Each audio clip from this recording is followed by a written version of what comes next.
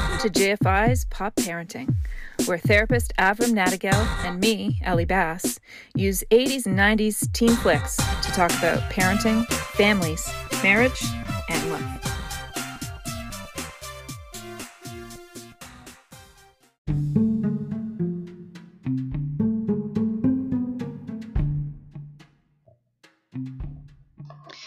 Hi, it's Ellie. In this episode of Pop Parenting, I am very excited to get my copy of Avram's book, Where Would You Like to Start? And we dig into one of the canon films of the 1980s, Pretty in Pink. Here we go. What's happening? So, first of all, I have to tell you, look what I got. I don't know if you can see it with this crazy background. Yes, I've got, well. I'm so excited. Have you looked at it already yet? started to read it. I'm like halfway through. Honest? Yeah, for real. Halfway through. Wow. Yeah, And what do you think? Last night. And? I love it. It's so good. It's, you know what I love about it? First of all, I love it because it really has this genuine quality of like an ode to a teacher, right? Which is such a deep and profound relationship to have somebody that you really feel teaches you on that level and models for you what it is to do something that's meaningful and profound. And so I think that just the relationship is so special. And I love that you kept it in interview format, right? It gives like a colloquial kind of nature to sometimes complicated ideas, which I think is really, it just makes it easier to hear and understand. So I love it. I think it's beautiful. Clearly a beautiful guy. Yeah. You know, he was a great guy. The inspiration actually to keep it in dialogue was partly Letters to a Young Poet, but also because when he wrote his seminal book, the book that he's known for, Multi-Generational Therapy, he did it with a hand-holding thing for therapists. So I used his book and I followed the steps exactly according to how he had this sort of, everything was very case example focused. The theory was light, and I was able to follow it without ever working with him in Vancouver with my clients, step by step by step. I used it over and over again with different clients, and the results spoke for themselves. So when I wrote this book, I wanted it to be, I wanted a therapist who perhaps only worked with individuals and a behavior. Oh shoot, hold on, you're muted. 1 second. Oh, there we go. Sorry, I think that was my fault. Yeah. So yeah. You were saying. Sorry? You were saying. Yeah, so anyways, I wanted therapists and people who were just interested in the process to sort of be able to follow the rhythm of, you know, an alternative way of working with families and kids and marriages that you might typically hear in your run-of-the-mill mental health organization. And I think David does a really, really good job fleshing out the difference between something we have talked about over and over again, Ellie, the difference between focusing on symptoms and the difference between focusing on problems. Yeah. And clearly, I think the book lays out the argument that symptoms resolve themselves when we try to get a better understanding of the systemic problem or the generational problem that is playing itself out in each generation. And the symptoms are just a, hello, something is amiss here, right? That's all they are, really. Right. I mean, and I just, one other word about David I think is important. David was not anti-psychiatry at all. In fact, David would speak to me about clients of his who would go in and out of hospital in Vancouver, and he worked with them. So he was very aware of the neurochemical component to mental health issues. But he also was very clear that that was one part of a plethora of things that cause emotional suffering in people. And his argument is that we could do a lot as individuals with the stuff that we can control. You know, brain chemistry is a complex thing. How much we can control that. And so, anyways, I love the book. I really hope people get something out of it. I was very surprised by that actually, because I was thinking about like one of the ways, like when I work with people or when I teach, is this idea of having that. We're all four bodies, right? We're a physical body, an emotional body, an intellectual body, and a spiritual body. And I saw that in the introduction, that he really approached his work in that way. And that when, and for me, I always say, like, when a symptom shows up in one of those bodies, you can guarantee the other ones are being affected also. And so I just thought it was such an interesting way. And I understood more than why you were talking about, somebody showing up as symptomatic in the family, that's just simply a flag. It's a flag that there's something going on, and now go explore, right? Figure out where that's coming from. And I just thought it was such a great, it's such a good paradigm. I think it just is so inclusive and holistic, and you can address so many levels with that type of plan. I loved it.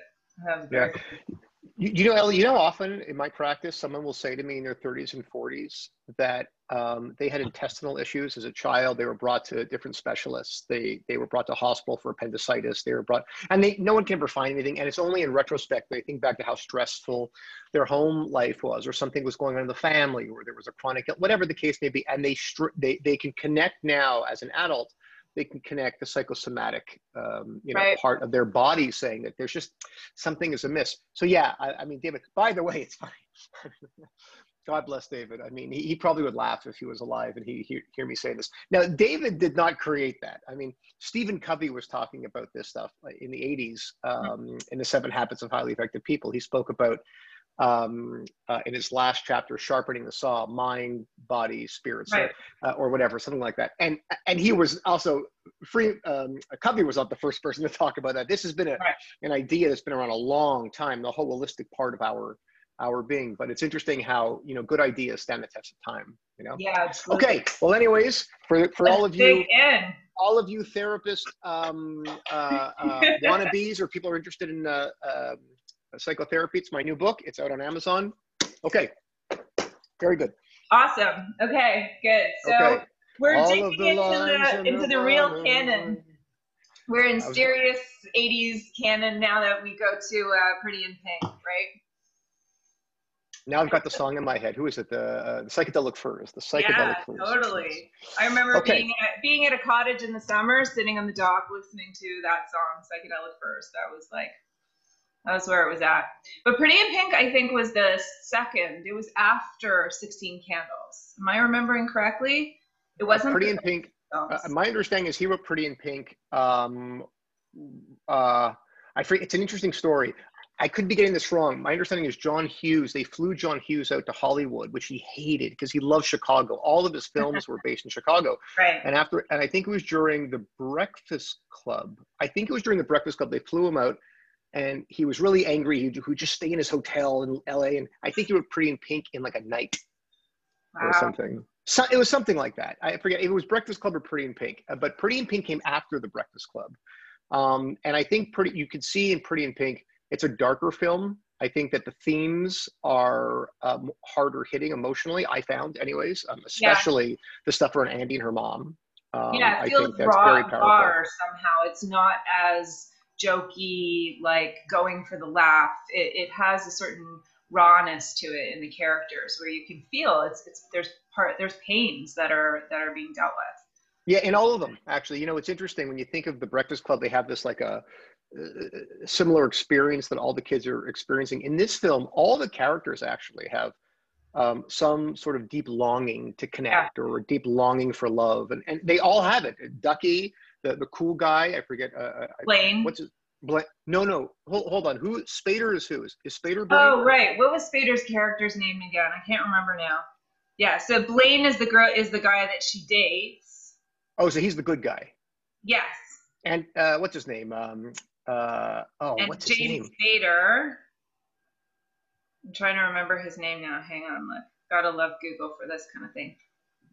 Steph?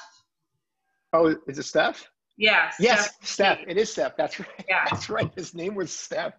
That's right. Yeah. Hey, who plays Blaine? What's his name again? Andrew McCarthy. Yeah. He's a travel writer now. Really? Yep, he's a travel writer. Wild. And something else about him that's fascinating. One of my favorite 80s films. It's a really, really bleak film, but Less Than Zero? Yes, Less Than Zero. Have you ever? Such a good film. Is that a great film? Yeah. And so the sequel to Less Than Zero by Bretton Easton Ellis or something. What's his name? Oh, So yeah. there's a sequel. Yeah. It's a book. It's going to be turned into a film, my understanding is. Um, Andrew McCarthy read the audio of the book, and it's amazing, the audio version of the That's so sequel to Less Than cool. Zero. That's Okay, we're getting too, we're geeking out here. I'm good. I'm right. Let's get Actually, clinical. there's a great line in the film where she tells Ducky that his name is Blaine. He's like, Blaine? Blaine, that's the name of an appliance, not a person. I was like, he would be having a fit if he heard some of the names now. It's just such a great line. All right. Where would you like to begin? I've got some themes here. I have a question I want to throw at you. You ready? Okay, go. Okay. So there's a lot of stuff that we can tackle at the Breakfast Club. But for today's talk, I thought what interests me, anyways, is absolutely how Hughes introduced the mother. Right. I just think this was not an accident the way he did this. And so I have a question for you, Ellie. So when you first saw the film, and even now, what is your guttural reaction or your thinking reaction about this mother? What do you think about, what comes to mind when you think about the mother and the way she's introduced in the film? So I think it's hard because on one hand, as a mother, it's painful. Like, she just seems like someone who irresponsibly disappears. But then later in the film, where you hear Andy speaking to her father, and she says, like, she just couldn't handle it, and I knew it. She said, like, Andy says to her dad, like, I knew she couldn't handle it and that she was going to leave. Like, how come you didn't know that? And so in that moment, I also have compassion, for her as a mother and as a human who clearly was in a situation that wasn't working for her, wasn't going to be good for her. So on one hand, selfish, and on the other hand, she's a person with a story. So there's a lot of conflicted feelings there. As a mother, it's something that you just can't ever imagine, right? Leaving your kid, leaving your family. So I think there's a lot of pieces to it. Yeah, it's funny. You just reminded me. I forgot about that scene with Andy saying that she recalls that mom couldn't handle it and was going to leave. Usually, at least clinically, Ellie, in my practice, the narrative it's very, very rare a mother would do that. In my practice over the past 30 years, I've heard fathers, the father who abandons the family, who moves to Florida with, his young mistress or something. And by the way, that's not just an archetype. This is generally, if a parent is going to just leave, right? Generally, what I have experienced, it's dad who will leave.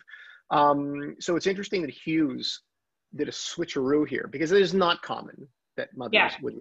It happens, but it's very, very rare. So I think Hughes was trying to stress something. Although it has Disney overtones, because when you think about every Disney film, the protagonist's mother is out of the picture. Those old Disney films where the princess's mother has died, where it's the stepmother that she's being raised by, right? Bambi's mother dies. Like, there was this ongoing theme for a very long time. And I wonder if it was partly, the worst thing that could ever happen to you would be the mother out of the picture. And when they made those Disney films, they were like, what is the most tragic thing that could happen to this character? And then what do they do with it? And the most tragic thing they could think of was, something happens to their mom. Actually, it's funny you said that, because Kramer versus Kramer was similar, because in that was like the big divorce film of the 1980s. Right. I remember it traumatized me watching that film. Oh, yeah, totally. But the mother, there's another example. You're right, actually, Ellie, because there's another example where, very uncommon, but the director and the writer chose to focus on the mother left. She comes back like halfway through the film or two-thirds through the film, but she leaves, and like the dad is left, trying to manage work and his kid and all this kind of stuff. So that's interesting, actually, that Hollywood often, I think, I don't know what you think, but probably wants to pull at the heartstrings a bit because of the primordial connection between a mother and her children, that if a mother leaves, it's like a lioness leaving her cubs. It's something, it's not done. And Yeah. look, some would argue, I think Jung spoke about this a lot, where, you know, one of the essential primordial wounds is if the mother isn't present, that there's something about that attachment, that relationship that creates foundational development. So it sort of makes, you know, on a, I would say a psychological level, but on an emotional level, yeah, it's fracturing, you know, if the relationship with the mother is difficult. Yeah. Yeah. And so, so here's where I like to sort of go into expanding the viewer, or whoever's listening to this, expanding our understanding of what we always miss when we see things like this. Right. Okay. So here's the thing. I can't recall, again, I've been doing this job for almost 3 decades. I can't recall any of the most horrendous situations that I saw when I was working for some nonprofit agencies. A situation where a parent leaves a loving, happy marriage. If you recall, and I have the script here, when Ducky sits down with, I forget his name, the father. I forget his name though. Do you remember his name? Anyways, the father, Andy's father. Right. And Jack. Sorry? Jack. Jack. And he sits down, and the script goes like this. The father says to Ducky, I loved her, and one day she just split. And Ducky says, wait, this was Andy's mom? And the father says, yes. Now look, you can love Andy, but that doesn't mean she'll love you back. Okay? So I don't want to focus on that. We could, because I think there's a message here about marriage and love and breakups. And yeah, but that's not what I want to focus on. The message seems to be that, you know, sometimes you're just in love and a parent will just get up and leave. Right. It's like, no, what? That's the message, right? I just, where did it come from? I don't know. It just, sometimes the world gets anchored in a certain way and people just leave their families. I have never seen that to be the case. So what's the one voice we're missing in this entire film? Who's the one person? The mother, right. And so although we don't know, it's a movie, but you know, Hughes wanted us to be very sympathetic to Andy, obviously, and also sympathetic to Dad. He clearly, I think, most people were either angry with the mother, right, or left thinking, how could she do that? What kind of monster? Right. Or if you have, you know, even a lot of compassion, you might say she must have really been struggling with a serious mental health issue, like maybe she had schizophrenia or something. Right. You know, I mean, you're left with sort of like this idea that that there's something wrong with her. Yeah. I think that's unfortunate. Although I understand why it was used as a motif in the film. So here's some questions I have, Ellie, and maybe we can riff on this. Yeah. Okay. Because we're thinking about parenting here. Okay. So here's some questions. First of all, the first question I always think about when a family comes to my office is not the moment of the symptoms. So for example, a parent calls me up, right? My kid was kicked out of grade 9 for selling marijuana in school. Or my child got into a fist fight in grade 10. Okay. That is not interesting to me at all. Okay. What is interesting to me is, now, by the way, of course, I would never say that on the call. I listen to the, you know, that, you know, whatever. You know, that's right. So here is what's interesting to me. The first thing I'm thinking about is, what is going on in the family at the moment that the symptom sort of comes to the fore? So that's the first thing I'm thinking about. So what I'm thinking about is when mom left this family and she abandoned Andy and her dad, what else was going on in the family beyond what was happening within mom? What else was going on? For example, we do have some facts. What do we know about Dad? What does John Hughes tell us about Dad? Well, he has like a hard time keeping a job. You know, he also just seems like a little like not completely in touch with reality. Like, you have a hard time pinning him down in a certain way. You know how many men in my office, Ellie, I've worked with, very accomplished guys, by the way, at work, but they just want to hold on to those late teen university years. So they've got kids, they've got young kids, right, and they got a job. They still are coming home 4 a.m, driving their wives crazy Right. because their nails are still in the wall and they're being dragged into adulthood. They've been dragged into their wedding and they've been dragged into fatherhood. Right. So, he reminds me a little bit of just a sort of like a bit of a lost soul. I don't know if he drinks. Is there addiction stuff there with him? It's hard to tell. It's hard to tell. He kind of has that, like he sort of wakes up every morning sort of disheveled. You can't Right. tell. He doesn't seem to be fathering, which is Right. kind of interesting. Right. Yeah. It's a clear example of what we would call in my industry. Andy is parenting the parent. Right. Right. That she is functioning as the elder in this house, and it's a role reversal. And so my first question is, what happened? What was going on in the family when mom left? It's the first question I would think about. And who do you ask that question to? Andy? She was too young. She probably wouldn't be able to know all the different things that were happening in the family. Dad? Yeah. Dad might be able to share something, but it depends how vested he is in the narrative, because if Right. the narrative changes to ownership for himself, he's not going to disclose that right away. So often in a family, when I'm trying to understand why would a parent leave on November 2009, what was going on, I might look to speak to an aunt, an uncle, a cousin, and not in an accusatory way. I'm not looking for a smoking gun. I'm trying to understand what was happening in the entire family. Right. Okay. So it's a question. We don't know, by the way. Hughes never tells us. So that's one question. Another question I have is, what was Dad's part? Right. Do we ever hear that in the film? Does Andy even ever, I forget. No, and the truth is, the only narrative the story that he has is that she left, he was hurt, he's broken from that experience, but it never really goes any further than that. I don't think he never really acknowledges the reality of that, never mind taking responsibility for some part he might have had in it. So I think Yeah. that's interesting. It's sort of really left in this very unresolved, unexamined place. We're not talking about infidelity here, but why not, right? There's always room for infidelity, right? Right. We can always talk about infidelity. Anything So you know. one of the things that's interesting about infidelity, when I get a call about an affair or infidelity, same thing, in my office, often, you have to start with the position of when a couple comes to my office, and let's say they want to stay married. So they come in, you have to start with the actual grievance, which is the affair, right? It's not good, right? This is a problem. We have to address that.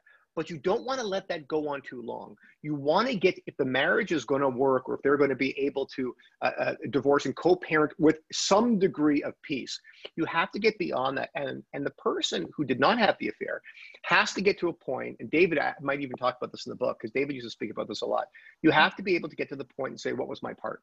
And that really hurts to ask that question. But Ellie, I'm telling you something, if you do this with the right timing, people sort of have this little impish grin or tears, and they'll either say, I saw this coming, or I had a hunch, and they'll go back 5 years, 10 years ago.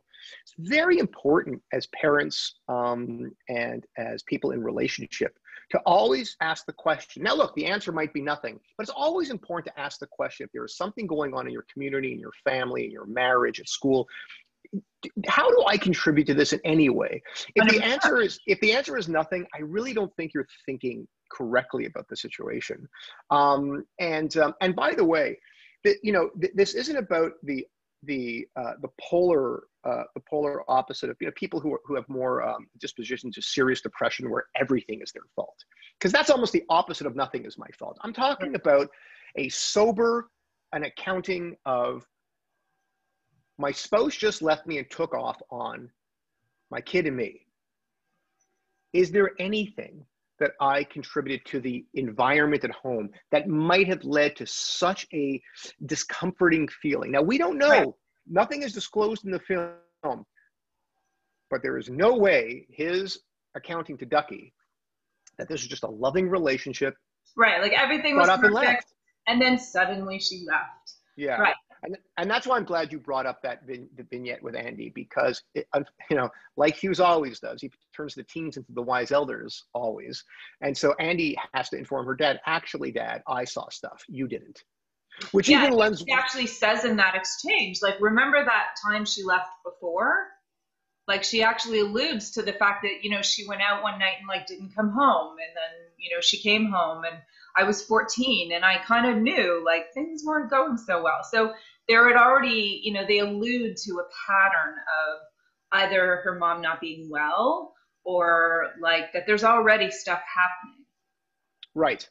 Yeah. So I mean, so that's a question I would ask. So And here's something. I want to Yeah. just throw something in while you say that, because, you know, it can be so intense for people when they hear something like, well, if this person cheated on you, what did you have to do with that? And I just want to clarify, like, I think neither of us are coming at that same as you would say. It's not about parent blaming. It's not about blaming the person who was cheated on. It's just more like, if you're part of the problem, then you're also part of the solution.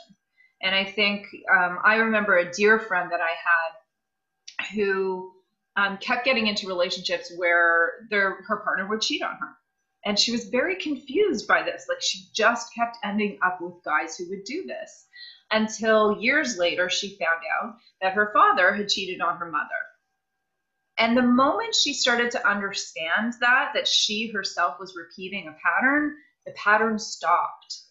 So it wasn't that she had no part in it, and it wasn't that she had all part in it, but she had her part in like continuing this situation. And so I think, you know, the power of understanding your part in whatever's going on, that's more what we're pointing to here, right? Like, it's not about blaming somebody for something that happens to them. It's more, okay, so, but you're part of the relationship too. Yeah, yeah, that's a great example. It's something, Ellie, that we've discussed before about reciprocity. That either you see reciprocity in relationships where we are both contributing to something with our energy, with our past experiences, or we live in a world of cause and effect. There are good people, there are bad people do bad things to good people, and good people suffer. And I'm not suggesting, by the way, there aren't sociopaths out there, and I'm not suggesting that really bad things happen to innocent people, but that's not what I see in my office. Okay, that's just not what I see in my office. I see reciprocity. I see generational things playing itself out. I'll give you an example. This is a friend of mine, and he doesn't listen to this, so otherwise we would not be friends after I share the story. But I have a friend of mine who buys a bike. So he buys a bike in Toronto. Okay, this is a few years ago, and I bike everywhere. So he buys this bike, and he lives near the Annex. And so he buys this bike, and he gets into almost 5 accidents on the first day of having his bike along Bloor. Like, not serious accidents, but like, you know, he's riding his bike and he hits the bumper of a car. He's riding his bike and he gets cut off, and then he gets into a screaming match. 5 incidents within one day. So he calls me up, he sends me an email, and he goes, we're both from Montreal. And he goes, you know, I thought Montreal drivers were bad, but Toronto is just insane. Everyone's crazy here. I got into almost 5 accidents today. And I said to him, you know, it's interesting because I was also biking today. I didn't get into one accident at all. Actually, I haven't gotten into an accident, nothing like that. Now, it's not that I'm a better bike rider than him, right? Because I have my own Michigas. But I asked him this question. Do you think it's all that, I mean, how is it possible that you got into 5 incidents in one day, Ellie? This is one day. Right. we both rode our bikes on the same day. Okay. So, you know, and now, by the way, I know him. He's a bit of a hothead. Great guy, by the way, very bright guy. But he's a bit of a hothead. So, you know, the question that I think is not asked, but I think it's important to ask when you're watching a film like this, you're thinking about yourself, or you're thinking as a parent, is, you know, what energy am I bringing to the situation? What is my part? Because if you can come up with anything, something that is legit, that's something you can do something about. Right. And if this father, by the way, wants a healthy relationship going forward, he better find a way to, because if his answer is, oh, just, you know, sometimes you love and people they just abandon you all the time. Right. It's going to be really hard for him to trust again. And probably, by the way, that's probably why he's single, because if he walks around with the trauma of, you know, if I give you my heart, you can leave at any moment, and he really believes that's what happens, I don't know why I would ever get into a relationship again, ever. Why? Yeah, and look what happens to Andy then when Blaine ducks out on her, right? When he decides, like, he just disappears before prom. and she hits the roof. Because what's happening? The same idea that you can just love someone and everything can be good, and then suddenly they can be gone. And she's like, suddenly hit full force with this reality that her father's been impressing on her this entire time, that sometimes people just leave. And Right. now that's been impressed on her in terms of what is love about? Well, this is one of the things that happens when you're in love. Right. And I think that where Andy is really going to, if there was a sequel to if Pretty in Pink 2, where they got married, I Right. think that's where really that kind of crucible of marriage is really where you would see Andy's insecurities about, as smart as she is, and she's very wise and she's very bright. I Right. think it would be during some of those critical moments. We often talk about nodal events in our families, times, certain dates in a family that stick in our mind. They sort of, they get lodged in our mind around certain months of the year or something. I think for Andy, right around the time she would have kids, and the natural stressors of marriage would kick in parenting. I think that that's where you might see a panic attack or anxiety. She wouldn't know where it's coming from, but it would be the memory of her mother leaving at a certain time when she's that age. So that's where the real work is going to be for her. How does she self-regulate when she now has a child? And her husband perhaps is overwhelmed and starts to distance a bit. How does she keep it together that that's not my mother? Right. This is not my mother. This is a different person, and doesn't overreact or underreact. I mean, Right. this is the challenge for all of us. We all have a past. We all have seen things, and it embeds. It gets into our emotional DNA and our bones. We walk around with this, Mm-hmm. and sometimes we over and underreact, based on a projection, and it's really a feeling. It's not a fact. And so this is very powerful stuff. Something. A question for you, Ellie. I don't know if you thought about this. Um, I don't know. Did Andy ever mention that her mom reached out to her? I forget. Does it ever come up in the film? Does mom ever reach out to Andy? I don't think so, no. And does Andy ever mention reaching out to mom? No, I think they're both kind of just in this type of victim type acceptance that they've just been left. I don't remember anything in the film. I could be wrong, but I don't remember anything where her mom's reached out or they've reached out to her. Yeah, this is a situation, by the way, when I have an Andy in my office, and by the way, this actually does happen quite a bit. So I have a 25-year-old woman in my office, and she hasn't talked to, usually to her father. Not always, but usually it's her father. So she hasn't talked to her father in, let's say, 10 years. And she's got all her reasons why. He cheated on my mom, and you know, and I see my job as, while having compassion, also putting a bit of, let's call it compassionate pressure on understanding the incredible consequences of cutoff in a family. Right. I think young women who cut their fathers out of their lives, guys do it too, pay a huge price going forward. So this is a situation where if Andy said, my mom never reaches out to me, let's say that was in the film, she never Right. reaches out to me. What a cold, my question to her would be, well, you're 17. How often do you reach out to your mom? She doesn't deserve it. And on and on. At some point, we have to take responsibility for our part of reconnecting with family and expanding our story and breaking away from sort of cause and effect, good people, bad people. It'll be important for Andy, if there was a Pretty in Pink 2, Right. to understand what the hell happened there. Is my dad's version the right version of what happened with my mom? Or maybe there was something else there. Was dad physically abusive to mom and she went for her safety? Did mom take off because, let's say it was a mental health issue? What does Andy know about that? I mean, there's so many ways to expand the story beyond, you just love people sometimes and they leave you. Right. Just what happens. And so it's going to be very important, if Andy's going to have successful relationships after, to expand that story. And the number one person that, if I was working with someone like Andy, that I would encourage her to do, would be some way of reaching out to her mom, maybe with letters. You start with a very brief letter, you keep it brief, check in, how are you? Keep it brief, lower the anxiety, slowly building towards not a rapprochement. It's not about a good relationship. It's about expanding the facts, because the more facts we have about our family, it Right. lowers anxiety, it lowers depression, and it also creates rahmanis for ourselves and our family, that there aren't angels and devils. It's just human beings trying to love based on how they were loved. Right. That's all it is. So anyways, I thought that was Well, what that was happens, say, like what it sounds in the film almost like they don't even know where she is. So what happens when you can't find the person, or God forbid they've passed away? before that, you know, rapprochement is possible. What do Yeah. you do then? How do you expand that information? I know at some point you've said, you know, try to find other people in the family. But what if you can't find that person and there's been cut off for a long period of time? Where do you go from there? So first of all, it is always interesting. I don't take people at their word, not because I think people are lying, but because I think people need to stick to their narrative to lower cognitive dissonance and also to lower emotional pain. So Okay. whenever I have someone in my office and they say, whatever, my parent or my sibling who I haven't spoken to in 10 years, and I say, well, where are they? And they'll say, I don't know. I don't take them at their word. I hear that as an emotional thing. So I might say something like, yeah, but if you had to guess, where do you think they Right. might be? And they always say, oh, I think they're in Ontario somewhere. I'm Right. like, oh, like Northern Ontario? No, no, more like downtown somewhere. And the more I ask questions, it's quite clear they would know how to get to that person if they had, you know, their dithers. If, you know, I mean, they would know how to get to that person.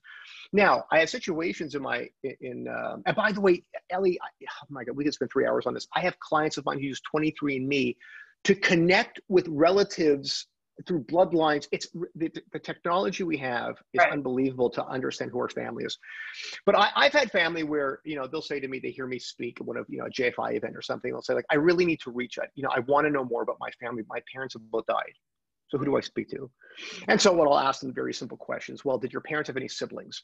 And almost always they'll say, well, there's a, you know, they had a, you know, they have a sister, but she's 80 and, you know, I think she's in early stage Alzheimer's. I'm not sure she's got it together. And I'll say, when's the last time you spoke to them? And they'll say, never really. I'm like, well, Wow. you know what? If you really want, you might want to just try calling and seeing.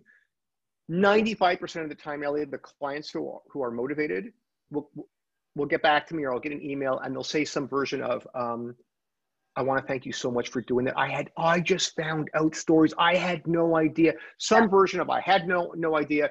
I didn't know. A quick little vignette, Ellie. When my Zadie was alive, I took it for granted that he was alive, you know, and then he died. And I never really thought about getting stories about Suwałki, Poland, where he grew up. I just never thought about it. When he died, there's a vacuousness in my life about my history. And so I got nervous. And so I reconnected with his brother, my Uncle Moishe, who I never had a close relationship with. And I just heard stories in the family that he was sort of like the non-intellectual one of my family, you know? Mhm.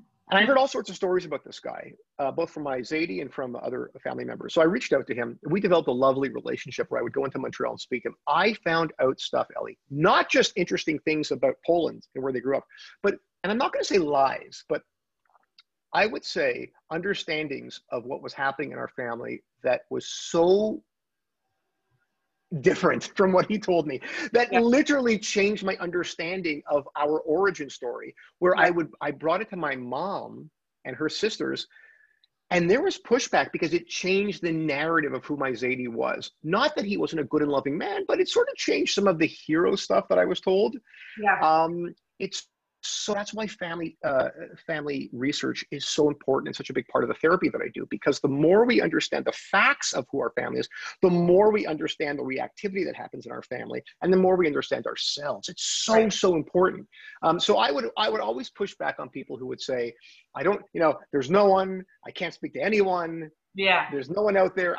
It's not true. I mean, what people are saying is, I'm too scared, Right. or I'm too anxious, or Avram, if I really do this, that means that I have to take responsibility now for reimagining or rethinking about decisions I've even made in my life. And so Right. a lot Like of people don't want challenging the your own responsibility. paradigm. Yeah. Exactly, 100%. exactly, Like, you know, exactly. who do I think I am because this is the family that I come from and this is the story. Oh, well, if that story changes, then who am I now?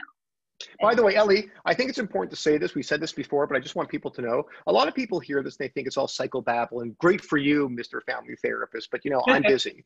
The research that's coming out now is absolutely clear. The research suggests that teenagers who know their family history, facts, dates, where family history is shared at the table, and look, Yiddishkeit is great and studying Torah is great, but that's not where the research seems to suggest, although it might. It's about our story, right. our journey, Each particular. your grandfather and grandmother, the challenges they had. It somehow, the research suggests that even if it's troubling. Yeah. That it's important for families to look at what worked, what didn't work, the journeys that we went on. This is what you have inherited in the good way. This is what you might want to rework.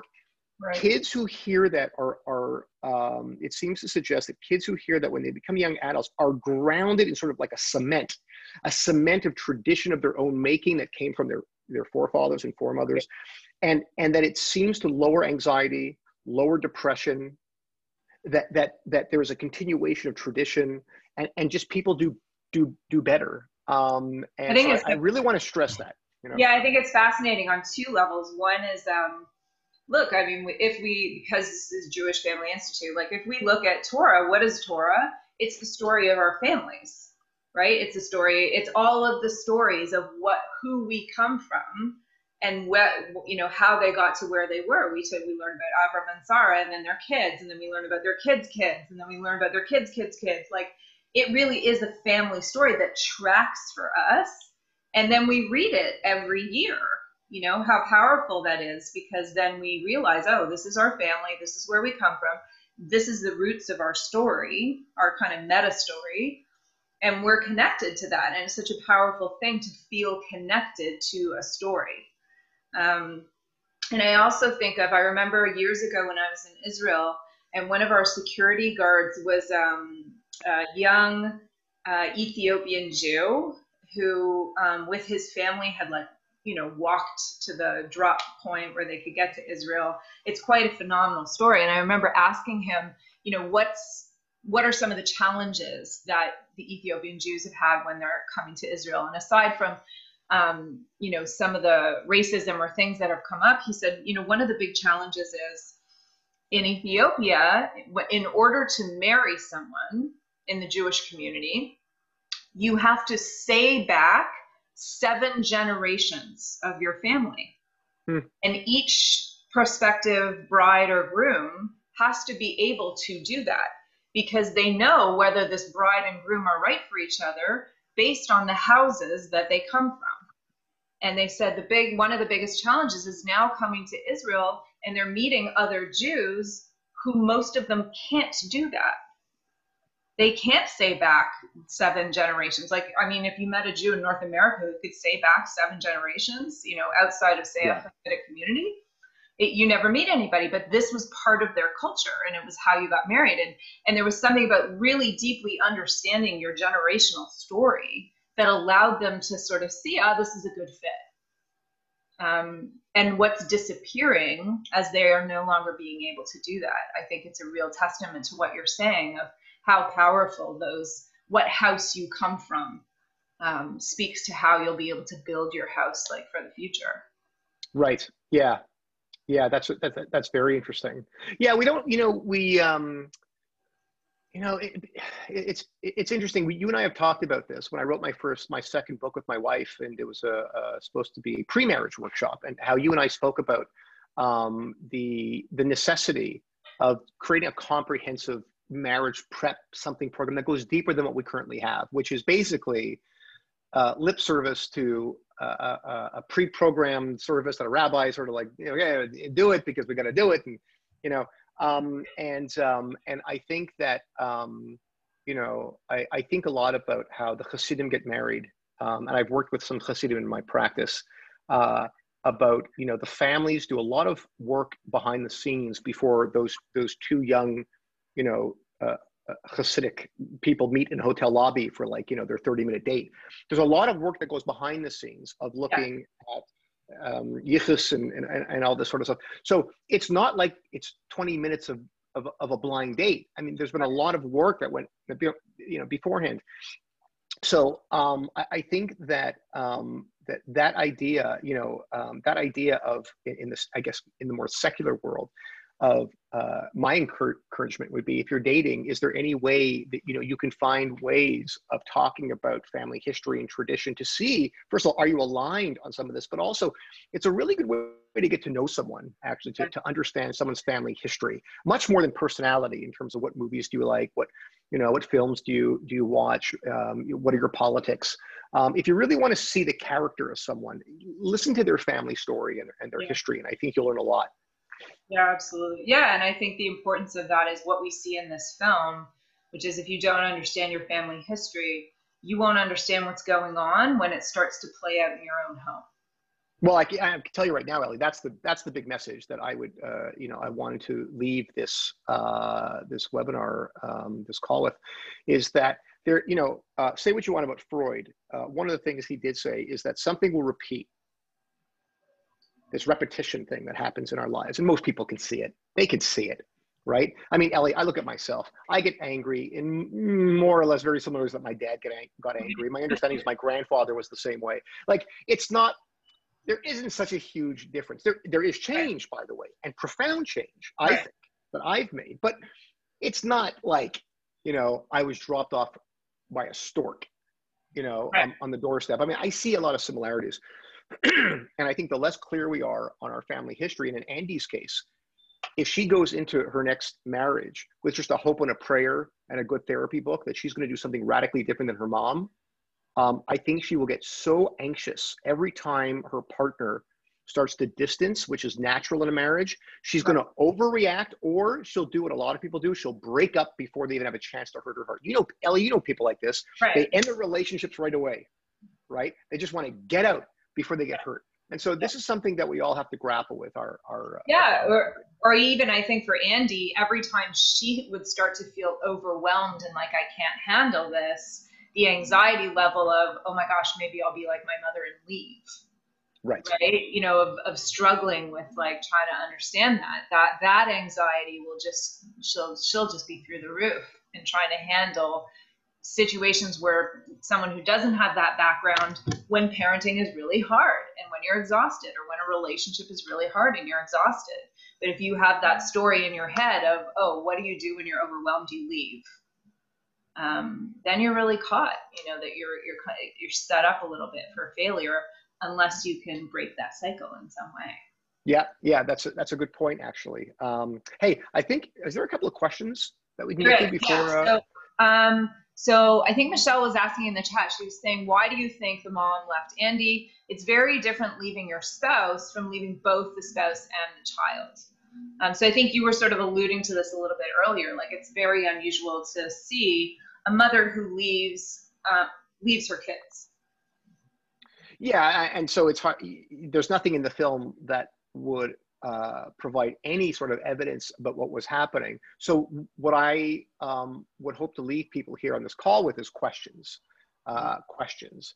And so I think what Hughes wanted you to do, I think he wanted you to sort of, for dramatic purposes, he wanted you just to think that good people just leave, which is really scary, but it works for a film.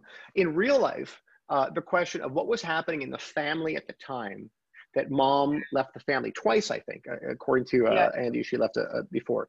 And so I prefer to leave the question because there's no way to know what was happening.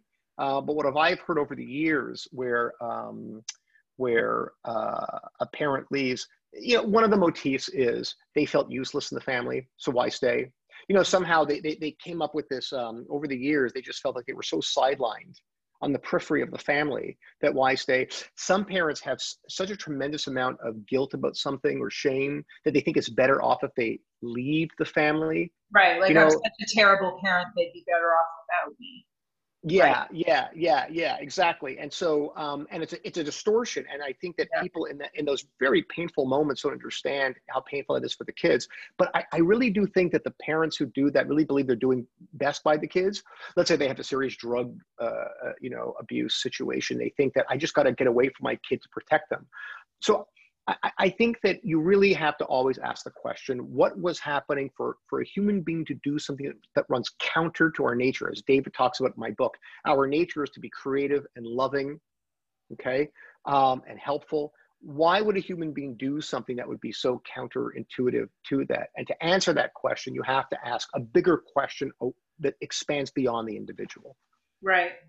Yeah, I also think we can see, it seems to me, from from the way that the father is, if his wife was having serious difficulties, he doesn't seem like the kind of person who would know how to support her, who would know he seems like someone who ignores things that are difficult, right? And just sort of like pretends like they're not happening in some way, or just feels victimized by them.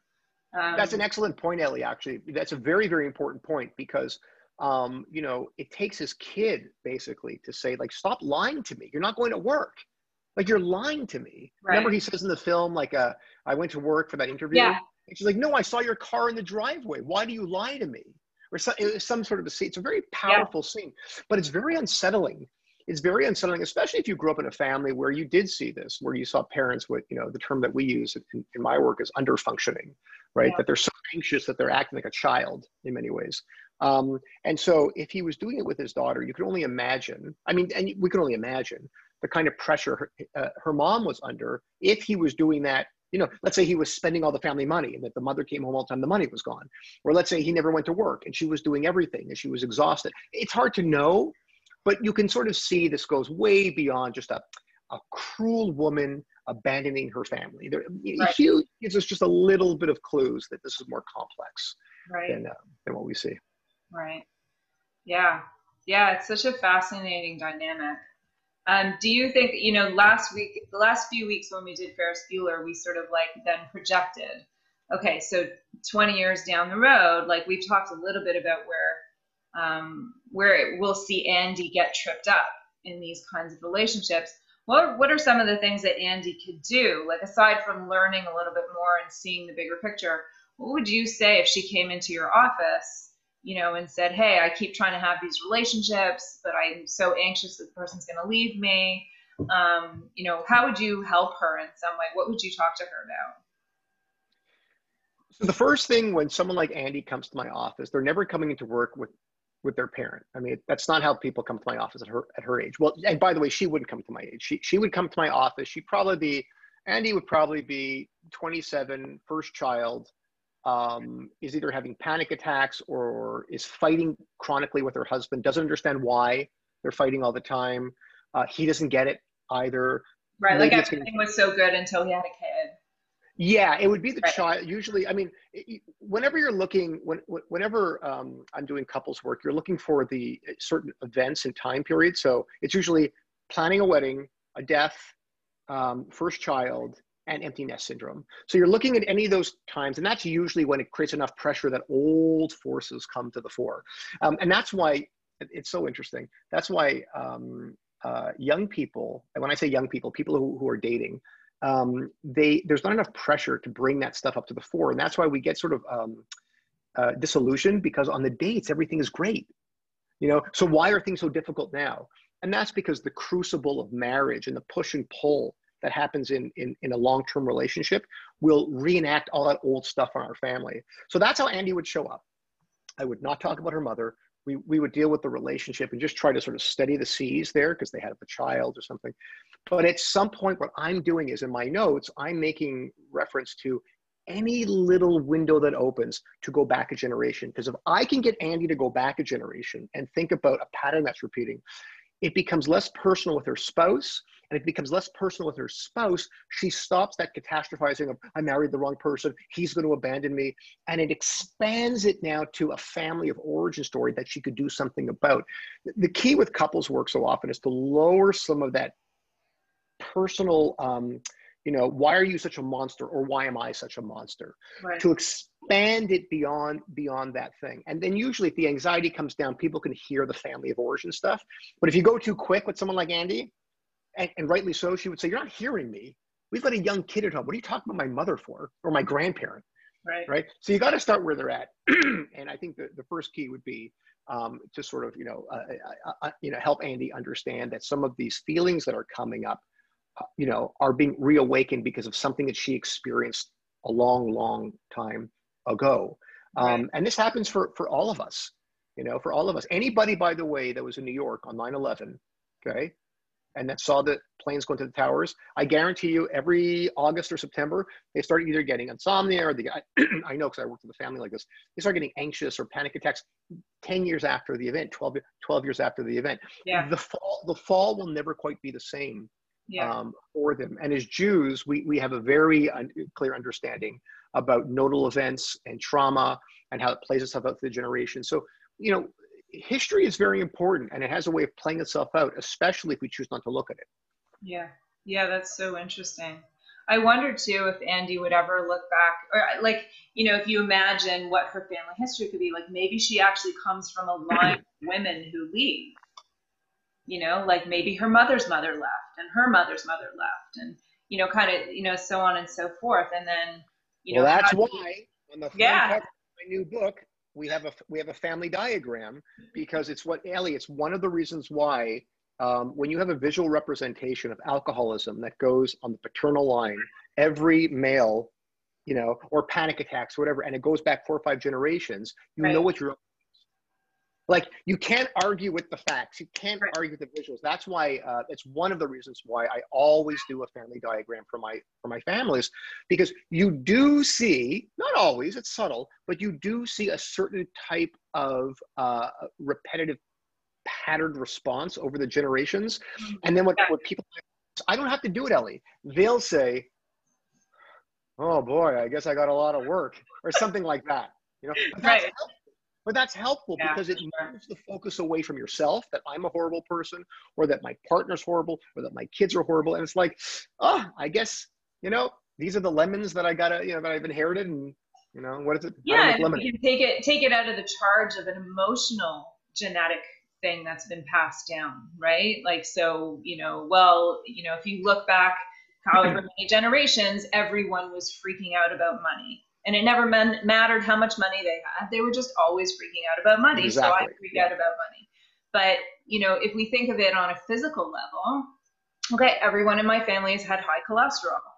So I'm now have high cholesterol. So okay, what am I gonna do? I'm not gonna just be like, oh well then that's the way it's always gonna be. No, you have a tendency towards high cholesterol, so you're gonna adjust your diet, you're gonna think about what you eat, you're gonna I think that comparison of just because it's an emotionally genetic thing doesn't mean you're stuck with it. Like Right. that there are lots of things you can do to sort of um, inoculate yourself or help yourself to heal some of those pieces. Exactly, and that's why when Dr. Bowen, when Dr. Bowen came up with the family diagram, he was the one who created this. Monica McGoldrick sort of coined the term genogram, but Dr. Bowen came up with the family diagram. He's a physician, and he was using that to chart exactly what you're saying. Before he went into psychiatry, he was an internist, and he was using diagrams to understand issues of cholesterol and cardiac issues. Because if you understand that your dad had a heart attack at 40 and your grandfather had a heart attack at 40, well, then maybe you can do something. Not everything. You Right. can't change exactly the inner pipes, but you can do lifestyle changes. And then he borrowed that type of exactly what you're talking about to emotional functioning. And so there's a reason why in Monica McGoldrick's famous book on genograms that a lot of family doctors bought the book, and they use genograms in their office, but they use it to chart. Generally, they use it to chart physical markers that have happened across generations, so people are aware that, look, you can go la la la all you want, but the facts are the facts. Right. And so it's a very powerful tool to use with families. Amazing. Okay, so I think we're gonna plug your book once more. For those of you who just tuned in, we're seeing the cover of Avram's new book called "Where Would You Like to Start?" As I said, I got it yesterday, and I'm almost halfway through it. I don't know if it'll show up on here, but it's a really fascinating look at an interview between him and one of his supervisors, and it's an extraordinary window into, number one, a unique relationship in terms of your relationship with Dr. Friedman, but also a really unique way of thinking about families and relationships. And so I'm super excited to dig more into it. And what are we going to do next week? Should we keep going on Pretty in Pink? Is there more to dig on? I think, yeah, there's a topic that we didn't speak about here, and I think that it might be good to focus next week on this one thing. Ellie, you let me know what you think, and also people who watch. I mean, I'd be curious to hear what they have to say, what movies they would want us to tackle. I'd like to talk about this idea of trauma, because we live in an era of everyone talks about trauma, attachment and trauma. Yeah. But in this film, something very interesting happens, and I think it's important to focus on this. If trauma is a real thing, and what I mean by real is that Andy is screwed because her mom left her at a critical time, and because of attachment issues and trauma, she will never be okay. Right. That is not true. And I think that we can touch on that because Andy had a way of cultivating wise elders in her life, and she had a few, and she's doing okay. If you look at Andy in the film, now it's a film, but it's a film, so we're talking about a film. I think next week it'd be good to talk about, is it true that if something happens in your past that you're forever doomed in sort of a very in a very broken way? I would argue that not only is it not true, I think that the thinking of that is a problem. And I can share stories of my time as a child protection worker in Vancouver, where I saw horrendous things, and we followed these people throughout the years, and they turned out okay. But I think that would be an interesting. What do you think, Ellie? Yeah, I think it's a great idea. It's so much part of the vernacular now. And this idea that once traumatized, always traumatized, or, someone just toxic, trauma, toxic. Right. Someone just posted in the chat, like micro traumas, right? Like, and this idea that like, as if trauma isn't in some way part of life, and it's not meant to stop us in our tracks, right? It's actually, what do we do with it? So I think it's a great idea. I think it's very much part of the relevant conversation today, and Andy's a good example for that. So yeah, I love it. Let's do it. And I think it also, by the way, it touches, Ellie, we've talked about David Friedman's concept of the wise elder. I think that John Hughes actually, and I don't think he intended this, but I think in the film, Iona, Andy's friend, I think that, you and I have talked about wise elder as a concept. I think we can use this film to actually flesh out what actually is a wise elder. What are the components? And I think looking at Iona, just spending some time on that next week would be very interesting. Awesome. She's my favorite character. Like I said, she's my style icon. So I'm totally into that. Okay. Great. Next week, Pretty in Pink. We're going to talk about wise elders, trauma, and Iona's amazing fashion sense. Okay. All right, good. Have a good week, everyone. Thank you so much for joining us, everybody. See you next week. Bye-bye.